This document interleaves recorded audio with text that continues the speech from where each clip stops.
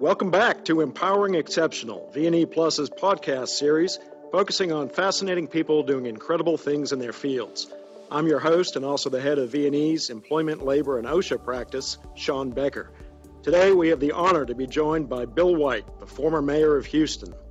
In tough times such as the coronavirus pandemic we're facing today, we turn to leaders who have demonstrated an ability to manage crises and leave behind lasting benefits for their communities. Few people fit that description better than Mayor White. Mayor White served 3 terms as Houston mayor from 2004 to 2010 and led the city through 3 hurricanes. During Hurricane Katrina, he led the city as it provided shelter to hundreds of thousands of evacuees and received national recognition for his efforts. He's the recipient of the John F. Kennedy Profiles in Courage Award and the Governing Official of the Year Award from Governing Magazine. Born and raised in San Antonio, Mayor White attended Harvard College and the University of Texas School of Law, where he was editor-in-chief of the Texas Law Review. He practiced law in Houston before serving as Deputy Secretary of Energy in the Clinton administration. An experienced business leader, today Mayor White is the chairman of Lazard Houston. Welcome. Thanks, Sean. It's great to be with you.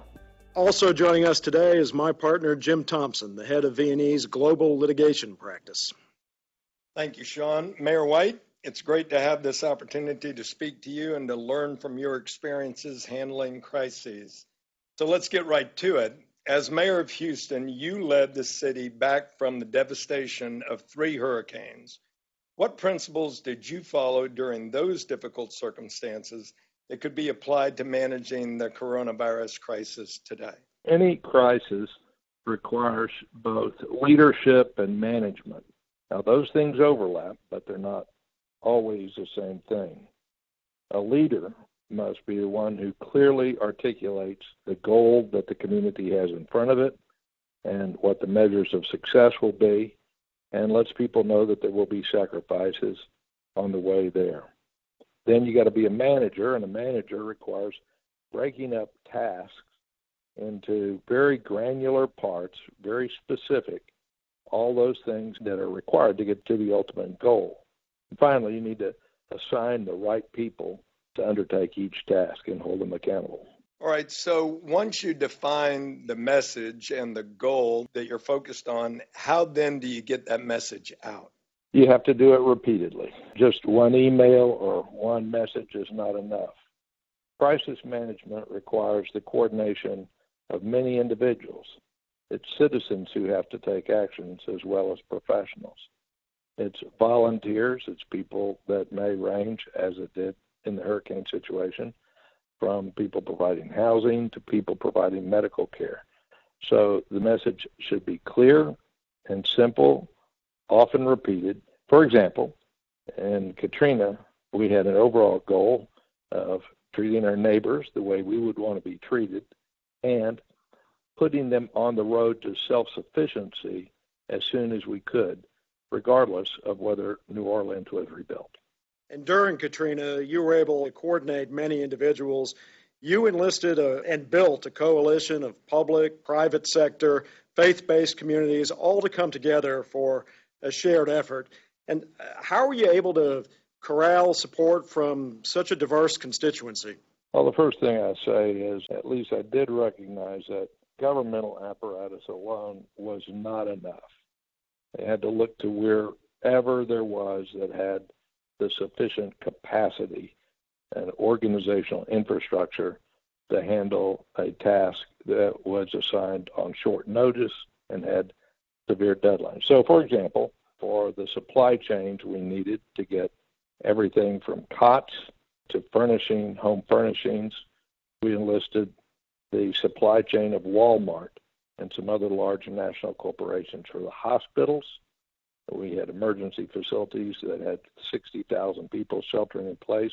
It was the major medical center institutions that set up virtual hospitals at those places. I individually asked those people to do it. And finally, for one of the biggest tasks, which is finding apartments rather than the tents or the trailers that were used in other parts of the country, but to find apartments, we had to go to over 600 apartment owners and create a program where they could quickly get people out of shelters on their way to living in an apartment. That's remarkable. And there certainly are leadership lessons that can be taken from that experience. It seems like these days, one of the problems leaders face during a crisis is the spread of misinformation, particularly in this age of social media. What can leaders do to fight rumors and provide critical information to the public? Well, the communication to the public needs to be current, updated, and factual. Spin is bad. You can't either underestimate something or overestimate something. Sometimes it's good to simply say, you don't know yet, which is very difficult for many CEOs or people who are, governors or presidents or the like, because they know they may be criticized. But you're not expected to be omniscient. Once you build credibility, however, then you can get people to trust you, and trust is a very important part of trying to get a large number of people working as a team together.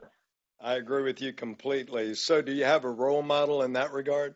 There's a little book out that's called Winston Churchill's Wartime Leadership, and it indicates the 4 important principles that Churchill used during World War II, during that time in 1940, when he rallied a nation when it was virtually alone against what seemed to be insuperable odds. He defined the objective clearly as being victory.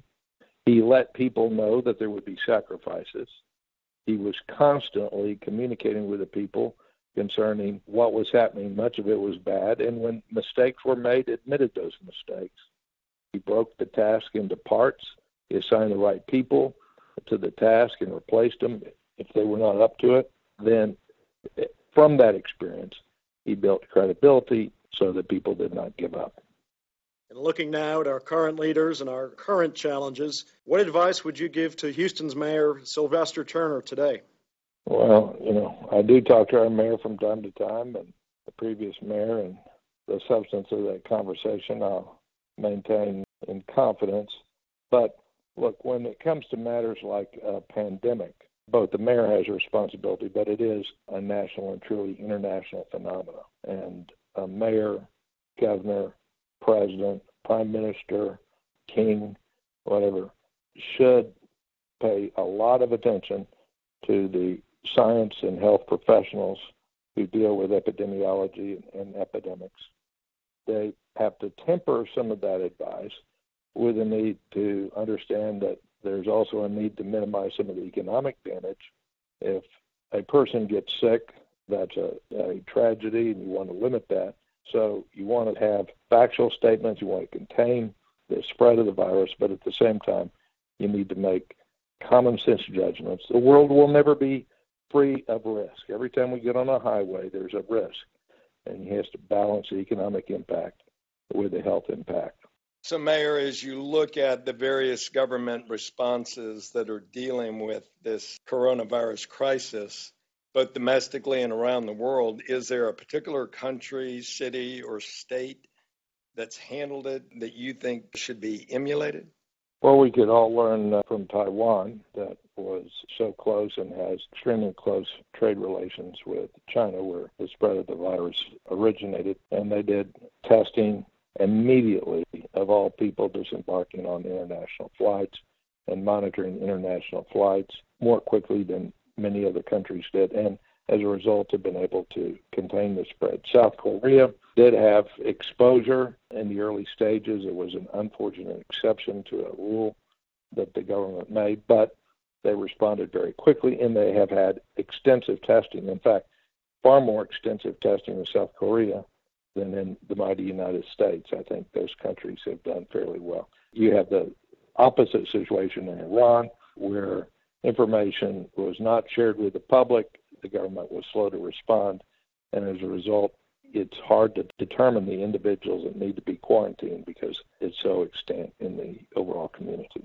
So, Mayor, turning from the public sector response to the private sector, this is obviously a challenging time with the economic downturn.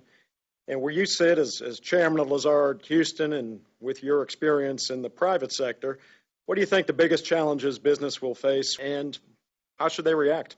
Well, obviously it depends on firm by firm, the businesses that they are in. It's had a profound impact, as you know, on the energy business, which is so important to Houston, and Vincent and Elkins has a global leading practice. But first, people should react quickly. The senior management should react quickly. We are in recession. It may not be official until the statistics lag for 6 to 8 weeks on various leading indicators of economic activity, but we will be in a recession for at least a couple of quarters. That will affect virtually all businesses.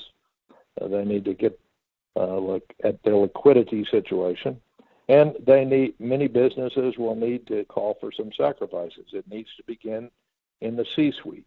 For some businesses that are struggling, then the folks that are at the top and middle managers should know that they may have to take a temporary pay cut, with those most highly compensated taking the most cut.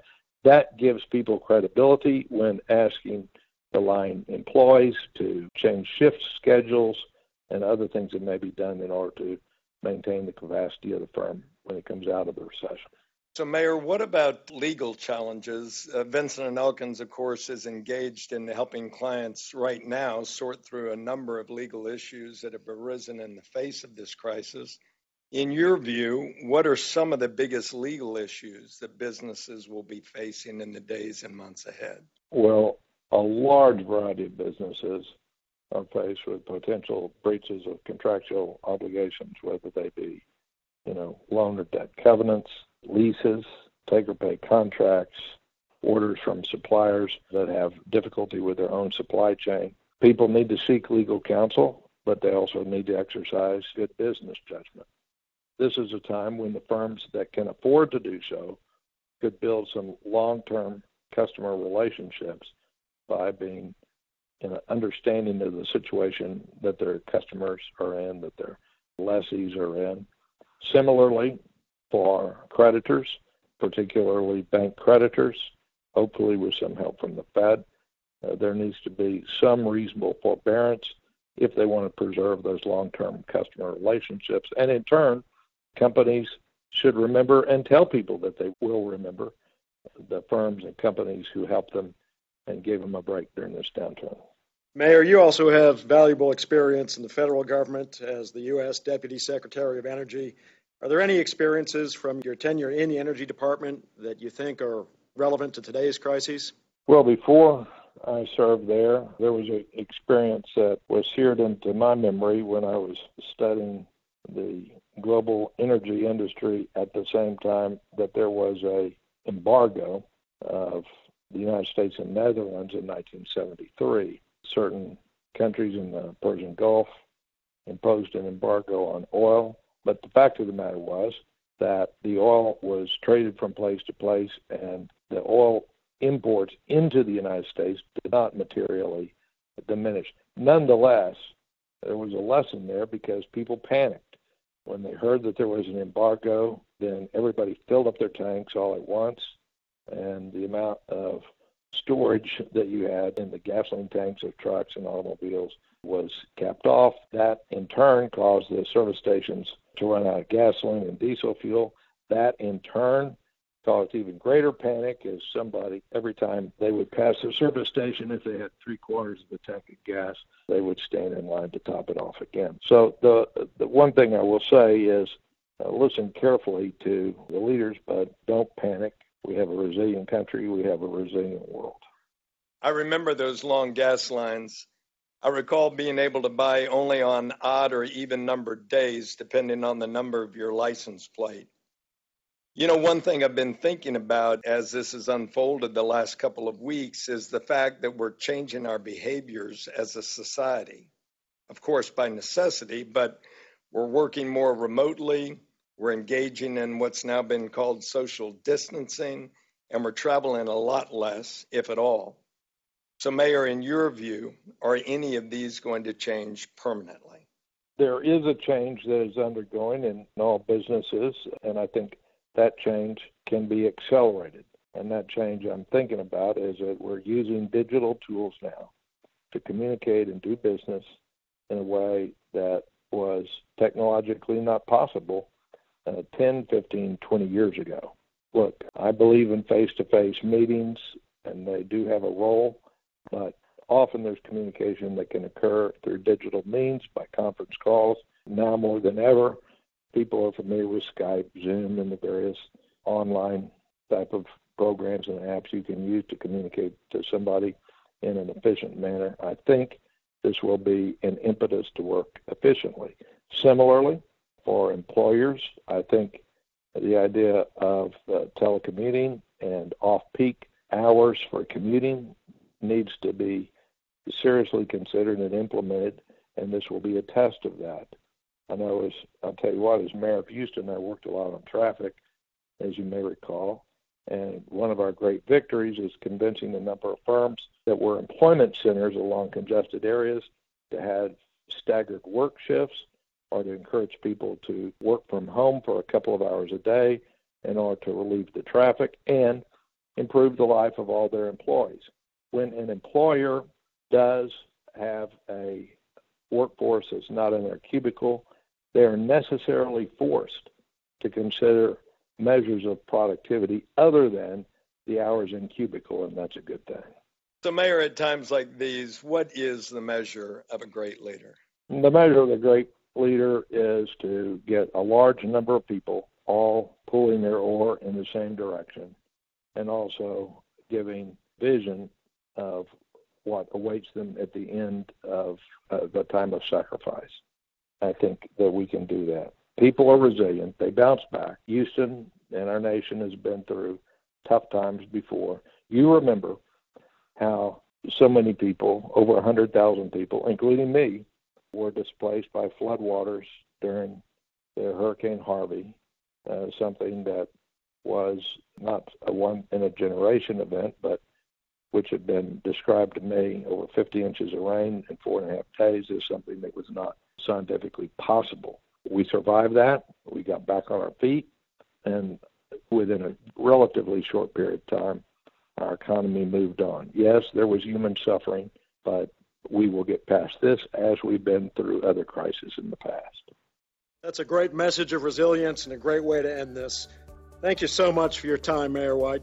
Great speaking to you, Great Mayor. to be with you guys. Thank you for joining us for this edition of Empowering Exceptional. I'm Sean Becker, and please join us next time for another episode. And in the meantime, Vincent & Elkins remains committed to assisting our clients and our communities navigate the legal implications that may arise from the effects of the coronavirus and the economic downturn. Please visit our coronavirus preparation and response page on our website for a list of resources and contacts we hope will be helpful and that we will continue to supplement.